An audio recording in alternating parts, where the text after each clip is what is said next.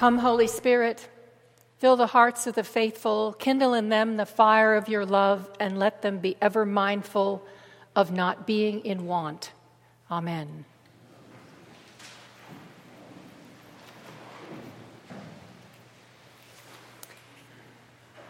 Welcome to Mid-Lent.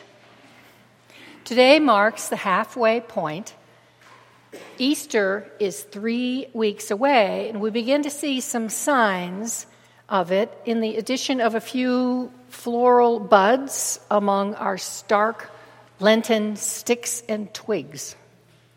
Our focus today, though, remains the same. Our scripture readings continue to draw us closer into a relationship with God through Jesus Christ by focusing on how Jesus continues to show us how he is doing the work of God. We just heard the story of the blind man's sight being restored. The biblical metaphor for blindness connects to a lack of truth being told. It's about people not recognizing and believing who Jesus is. Recall that as Jesus is walking along, his disciples ask him how the blind man was born blind. He explains that no one's sin caused the blindness, but that he was born blind so that God's works might be revealed in him. Now, we can presume the man is within earshot of Jesus, and he heard Jesus' explanation of his blindness and its purpose, because what we're told next is that Jesus has made a paste of mud and dirt from his saliva and has spread it into the man's eyes. Notice that the man hasn't said anything yet. He has heard Jesus' voice, but most likely he didn't know who Jesus was, and he certainly hadn't asked to have his eyesight restored. Something in Jesus' presence and his words caused the blind man to go along. He washes off the paste, and he is able to see. As the man can now see, he explains what happened to him. He does not hesitate to speak the truth and to name Jesus as the one who has healed him. This is where God's work is being done. The man whose sight has been restored is the only one to speak the truth as to who Jesus is. Even when the crowd brings the man to the Pharisees, he continues to speak the truth, while others, including his parents, begin to withdraw out of fear that they are going to be cast out of the synagogue. The Pharisees still don't get it, because they cannot recognize, accept, acknowledge, and believe in Jesus. They remain blind. They are unable to speak the truth. In our 21st century, I think our blindness is multifaceted. How difficult is it for us to profess how God is working in our lives through events and circumstances that are not necessarily of our choosing. And when circumstances are such that we are aware we don't always get to choose what happens in our lives, it's particularly difficult to accept the hand we're dealt. But while we're asking the why me question, we should just as readily turn the question around and ask for insights and understanding into all the blessings that have been rained down upon us. How are we to best put our gifts to use for the glory of God? Don't God's gifts also speak loudly to us about God's works? How does the manner in which we conduct our lives glorify God? How blind are we to how God is working in our lives? Or do people see the truth in us? In our Old Testament reading from 1 Samuel, we hear how the Lord does not see as mortals see. Again, we are reminded of how we can be blind to the truth God wants us to see, and how we need to open our eyes, really open our eyes, so that we see beyond the physical world that we encounter.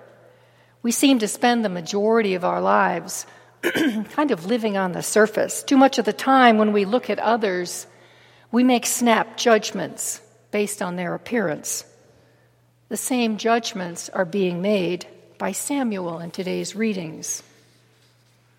In 1 Samuel, we hear that the Lord wasn't pleased with Samuel's choice of a king. He says to Samuel, "How long are you going to grieve over Saul?" The Lord rejected Saul as the next king.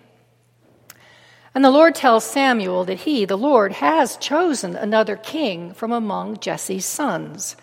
But it's up to Samuel to go and find out which of the sons who is going to be the next king. Now, why the Lord doesn't ask Samuel to inquire about Jesse's daughters as candidates to be queen, we don't know.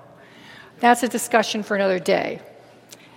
But as Samuel begins to run through 7 of Samuel's sons, choosing at first on the basis of good looks, the Lord says to him, "The Lord does not see as mortals see."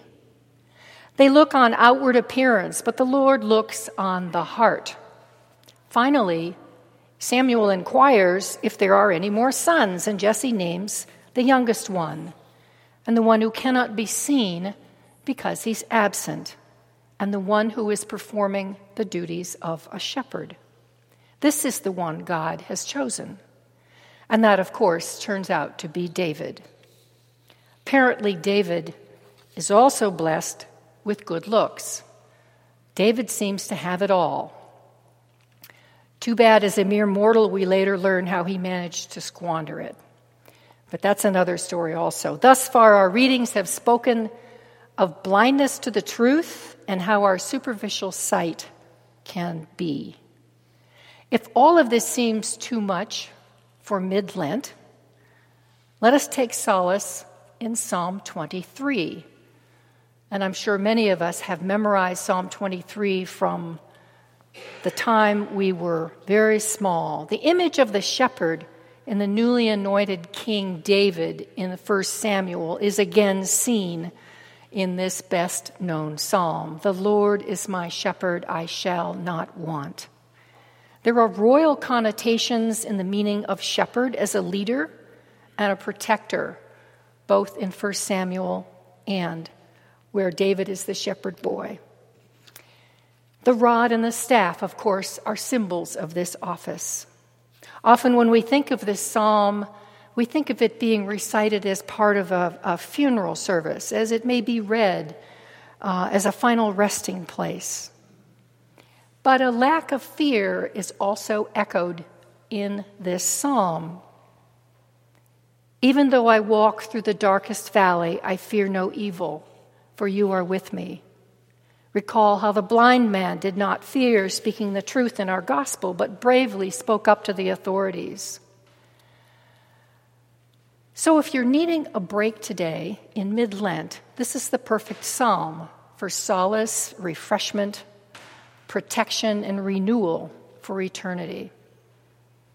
We never will be lacking for anything while under the care and love of God. This is also a song of trust and confidence, one that gives us a voice to distress and the hope for the provision of deliverance. So as we hear so beautifully in this poetry, our journey with God is just that. It's a journey, and God is always the leader. Throughout everything we do in our day-to-day lives, we must always remember to take time to stop, get our priorities straight. No matter our circumstances, God is in the midst of what is happening, and whomever we are and whatever we're doing, we may rest assured that God desires it all to be put to good use in working out God's purposes. Finally, let us continue our quest to live a holy Lent for these remaining 3 weeks. With the grounding of this week's scripture, let us be mindful of being the truth as we know Jesus to be, and to remember that the Lord doesn't see as mortals see. And Psalm 23 reminds us again that the Lord is our shepherd. We shall never be in want. Amen.